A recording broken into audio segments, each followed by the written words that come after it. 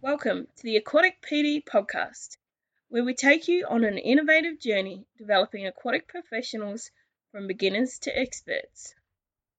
This podcast is sponsored by aquaticpd.com. Dive into the world of aquatic education and professional development with Aquatic PD, your go-to resource for enriching and empowering swimming instructors and aquatic professionals.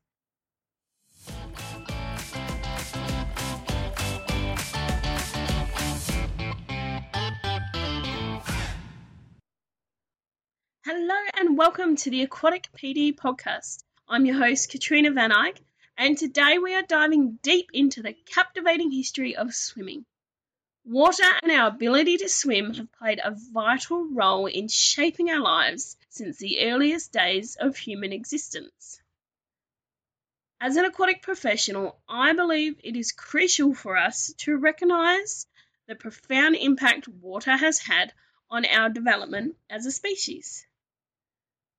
By exploring the milestones and stories that have shaped the aquatic industry, we can gain a greater understanding of how water-based activities have evolved over time and how they continue to shape our future.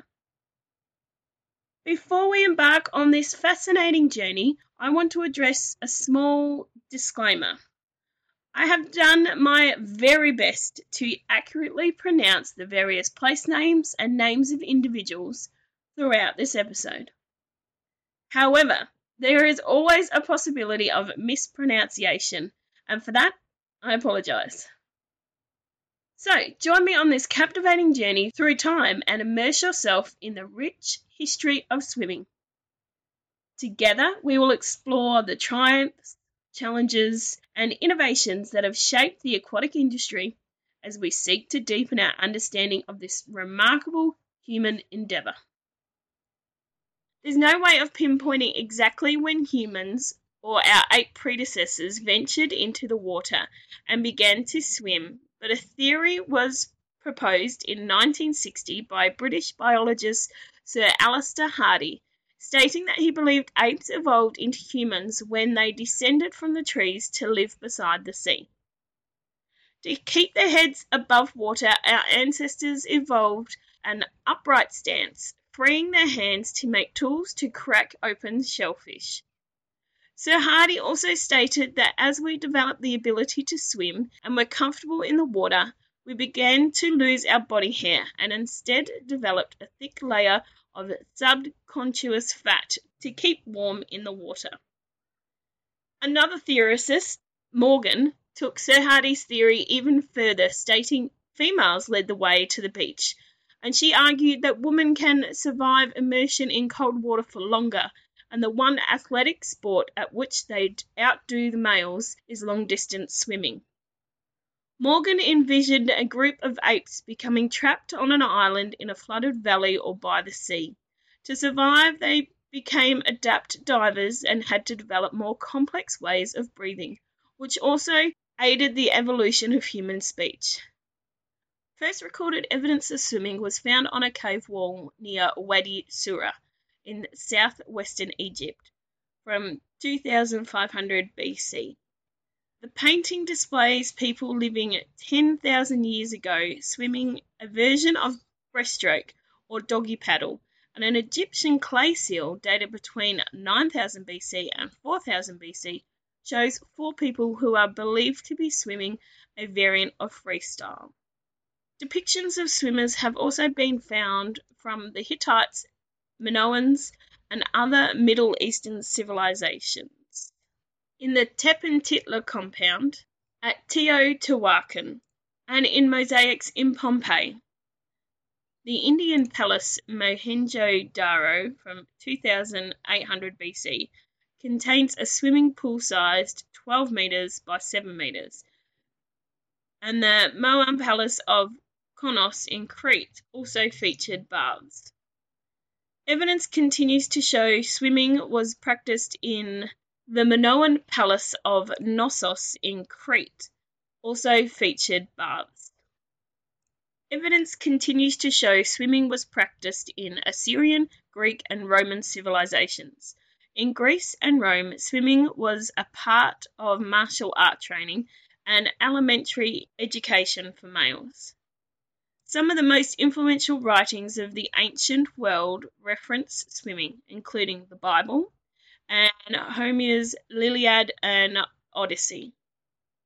The ancient Greeks held swimming in high regard, though it was not an Olympic discipline in the ancient games. Swimming was seen as a prestigious ability, and pointing out someone's inability to swim was seen as an insult. Plato, one of the most influential philosophers in history, once said that the inability to swim was a sign that a person lacked a proper education. The Romans were also keen swimmers, unsurprising given their tradition of bathing, and Julius Caesar was noted as an excellent swimmer. Romans built swimming pools distinct from their baths.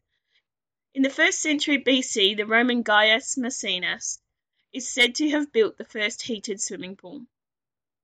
In the Orient, swimming dates back to at least the 1st BC, and evidence suggests that Japan held swimming races more than 2,000 years ago, potentially making the Japanese the first people to swim competitively on a widespread basis. Emperor Go-Yuzei of Japan stated in 1603 that school children should learn to swim and that schools should also race against each other. It isn't clear when these races became commonplace in Japan, but records from 1810 show that school races had begun by this time. In Europe, the tradition of swimming largely faded when the Roman Empire collapsed in the 5th century. Swimming existed largely as an instinctive survival instinct rather than something done for recreation or competition. Some authorities believe the fade in swimming was caused by a fear that swimming spread infection and caused epidemics, and others believe that its popularity faded due to society becoming more conservative in moral values like dress and how much skin was on show. There is some evidence of swimming at seashore resorts of Great Britain in the late 17th century, evidently in conjunction with water therapy. Water therapy at the time was used for the treatment of mental illnesses. Hot water therapy was used to treat insomnia, suicidal behaviours, and assaultive behaviours. Cold water therapy was used to treat manic depressive psychosis and excitement and increased motor activity. Not until the late 19th century, however, did the popularity of swimming as both recreational and sport begin. This is believed to have changed when Queen Anne visited the Roman baths in the city of Bath in 1615, saying that had improved her health. George III was known to bathe in the sea in the 1780s and was an advocate for swimming. The beach was not always seen as the most relaxing place to be because of the cold water, hot weather in summer, and the dismal weather for all other seasons. The sand, which got everywhere, and most importantly, the prospect of drowning. By the late 18th century, though, vacations at the beach were becoming a cultural phenomenon. In Europe, during the 1600s and 1700s, artists began to paint pictures of the seaside, and poets wrote verses about its tranquility, which sparked people's interest, and many journeyed to the seaside to view these landscapes in person. Around this time, doctors began prescribing vacations to the seaside to treat such conditions as melancholy and depression.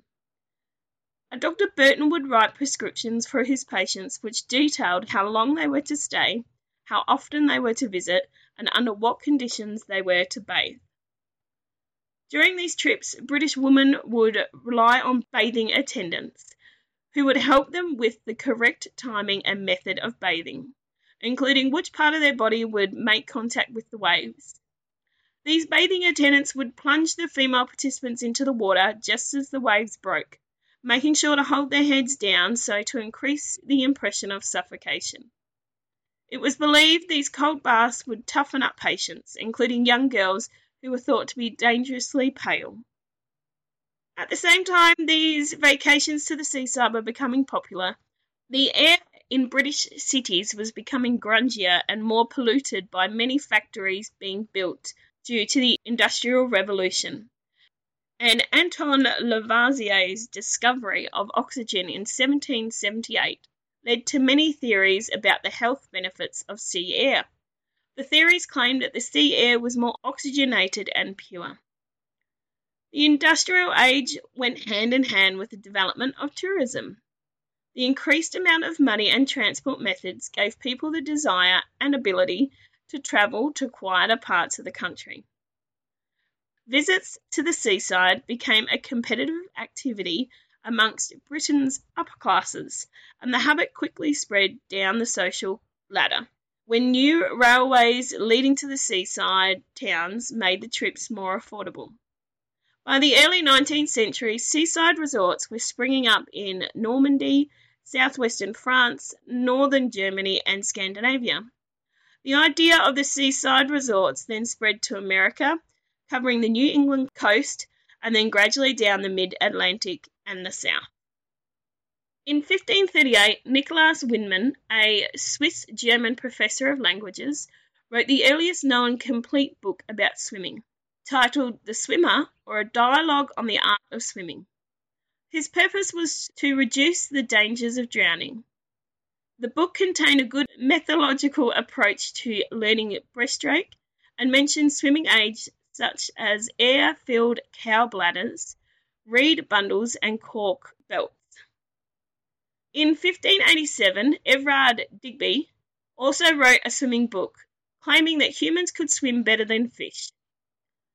His short treatise, Niati de Nanti, was written in Latin and contained over 40 woodcut illustrations depicting various methods of swimming, including the breaststroke, backstroke, and crawl. Digby regarded the breaststroke as the most useful form of swimming. In 1595, Christopher Middleton wrote a short introduction to Learn to Swim that was the first published guide recording drawings and examples of different swimming styles. In 1696, the French author Melchior Thevenot wrote The Art of Swimming, describing a breaststroke very similar to modern breaststroke. This book was translated into English and became the standard reference of swimming for many years to come. In 1793, Gutsmuth from Germany wrote Gymnastics für die Jugend, or Exercise for Youth, which included a significant portion about swimming. In 1794, Canonicus Oronzo, Demonati of Italy, wrote a 2-volume book about swimming, including floating practices as a prerequisite for swimming studies.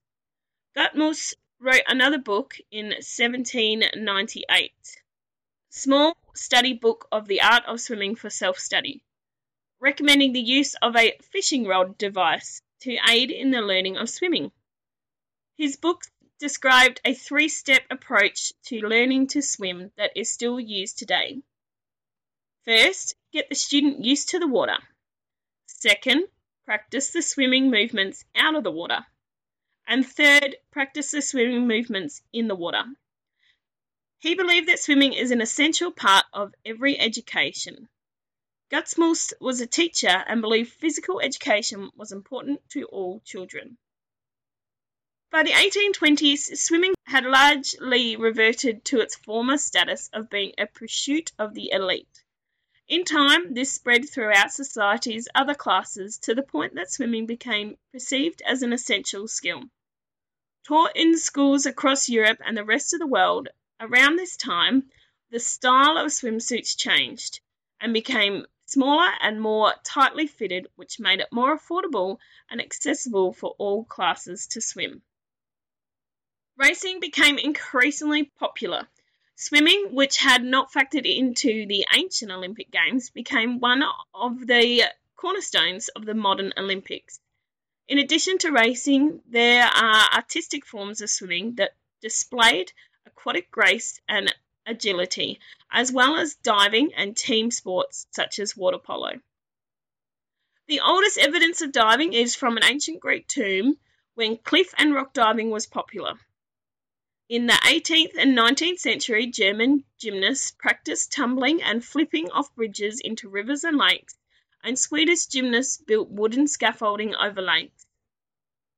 The first swimming organisation was formed in England in 1837, and at the time London had 6 indoor pools with diving boards, and with the introduction of indoor pools, competitive swimming began to rise in popularity again. 9 years later, the first swimming championships was held in Australia, and swimmers competed in a 440-yard or 400-metre race, which has been held in Australia every year since then. The current version of freestyle debuted in 1844 at a swim meet in London after being pioneered in Australia. Synchronised swimming first originated at the turn of the 20th century and was known as water ballet. The first clubs dedicated to synchronised swimming were opened around 1891, and the first competition took place in Berlin, Germany. An Australian swimmer, Annette Kellerman, performed in a glass tank at the New York Hippodrome in 1907, becoming known as the underwater ballerina. Synchronised swimming was recognised as an official sport in 1941 and became an official Olympic Games sport at the Sydney 2000 Olympic Games, after an American synchronised swimming team demonstrated the sport at the Roman Olympic Games in 1960. The sport of water polo began around the 19th century, and this early form bared little resemblance to the modern version of the game. It is believed that water polo was developed as an adaptation of polo, which is normally played on horseback. The sport of water polo originated in England, where it was played at the beachside resorts. The modern version of water polo was played in the United States in 1888, which looked more like an American football game in the water. By the late 1890s, the sport was very popular and played in places like Madison Square Gardens, attracting crowds of 14,000 spectators in big national championship games. In 1870, the London Swimming Club formulated rules around the sport, and games resembled the game of rugby, with underwater wrestling during the game, leaving some players barely conscious. The rules were then changed in the 1880s to shift the game's focus to skill over force. Nets were introduced for scoring, and players were not allowed to tackle opponents who did not have possession of the ball. These early forms were played in lakes and rivers. The violence in the sport was the game's main attraction to spectators. This action helped water polo become the first team sport included in the Olympics in 1900. Interestingly, women's water polo was the last Olympic team sport to be added to the Olympics in 2000. The earliest known swim school programs were in Great Britain in the 19th century, both for sport and for life-saving. These programs were copied in the rest of Europe, and in the United States, swimming instruction for life-saving purposes began under the auspice of the American Red Cross in 1916. In 1894, the first life-saving clubs were formed in Sydney in response to drownings at the local Sydney beaches, and in 1907, Surf Lifesaving Australia was founded. When the laws relaxed and daylight swimming was allowed at Australian beaches, more lifeguards were employed to protect the beaches. Swimming lessons were then conducted by various branches of the armed forces during both World Wars, and was very effective in promoting swimming. Courses taught by community organisations and schools extended to infants, and this is where we find our modern-day form of swimming and the base of current swimming lessons and swim school programs. In the 1960s, infant swimming grew in popularity. A Russian obstetrician developed the concept of in-water birthing, and believed that babies born in water births were born with well-developed structure and were smarter. This developed interest in infant swimming, and in the 20th century, a family in the US founded the first infant swimming training program. Japan also set up an infant swimming program and conducted infant swimming competitions regularly. They believe swimming promoted physical and neuropsychological development in infants. Swimming aids have been used throughout the history of swimming to help people achieve their goal to swim with ease. The first swimming aids were air-filled cow bladders, reed bundles, and cork belts. Life jackets were made from animal skins, hollowed sealed fruit, blocks of buoyant wood, and cork. In 1765, Dr. John Wilkinson patented a cork life jacket, and life jackets developed from there with floating substances like kapok and foam, and then to the current form of life jackets, which are inflatable. The first pair of goggles were made from polished tortoise shells and were used by pearl divers in the 14th century. Glasses was then also incorporated into wooden or bamboo goggles in the 18th century. Forms of goggles which look like motorcycle goggles were used by swimmers completing the English Channel swims. The modern form of goggles were designed in 1969. The first pair of flippers were invented by Benjamin Franklin in 1717 when he was 11 years old, and were used like modern-day paddles on the swimmer's hands. He then adjusted the design so they could be attached to the swimmer's feet. Swimming is great for your health. While swimming, your body releases endorphins, which relieve stress and depression, shrinking sadness and negative emotions. Swimming builds self-esteem, rejuvenates the body, and refreshes the mind through meditative processes. Swimming also strengthens your muscles, regulates your cardiovascular system, and helps maintain a healthy weight. In young people, it improves cognition, motor abilities, arithmetic calculation, linguistic development, and spatial perception. Doctor of Biology Wallace Day Nichols conducted a group discussion with several high-profile people of different industries and found that all forms of water, including simple fountains, considerably influence the mind. Other scientific professionals like biologist and naturalist Edward O. Wilson believe that there is an intuitive link between nature and humanity, and humans are instinctively connected with nature and water on a physical, cognitive, and emotional level. Over many years, ancient civilizations have worshipped bodies of water as gods, or beings of faith which hold the spirits of people past and the spirits of nature.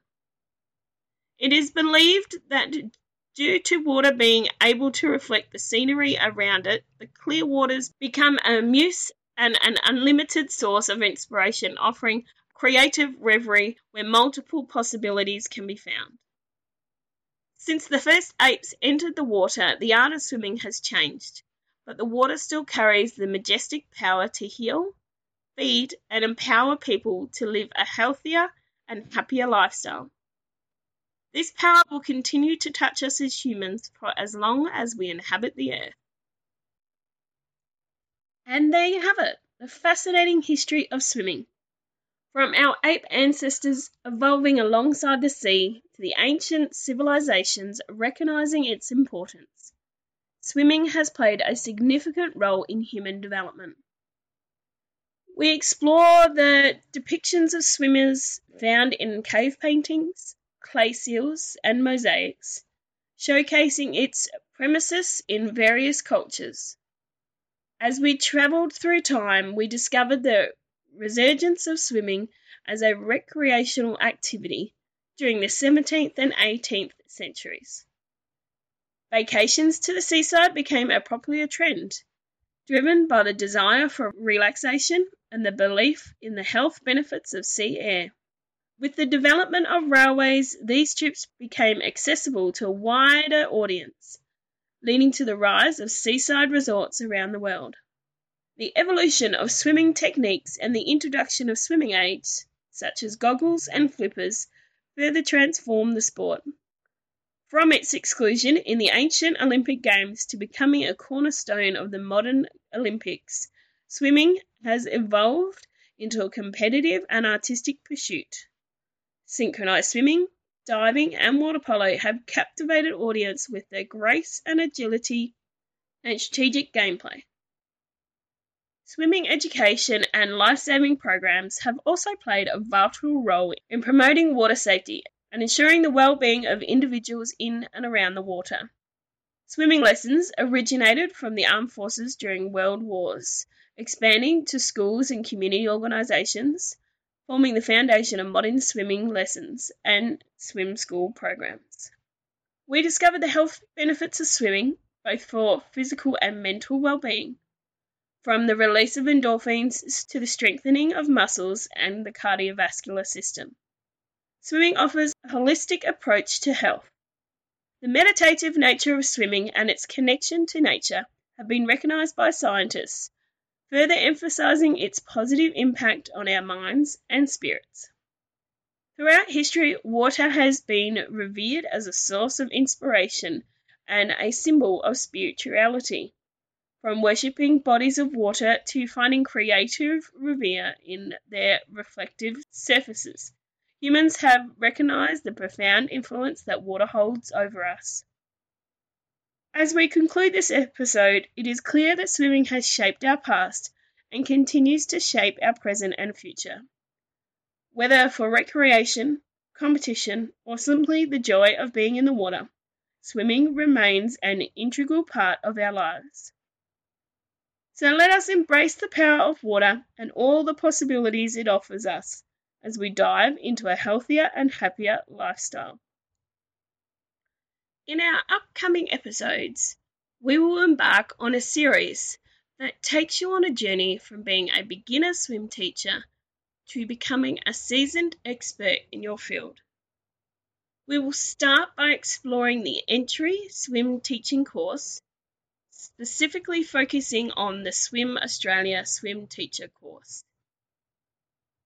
We will delve into what you can expect during this course, including the essential skills and knowledge that make a great swim teacher.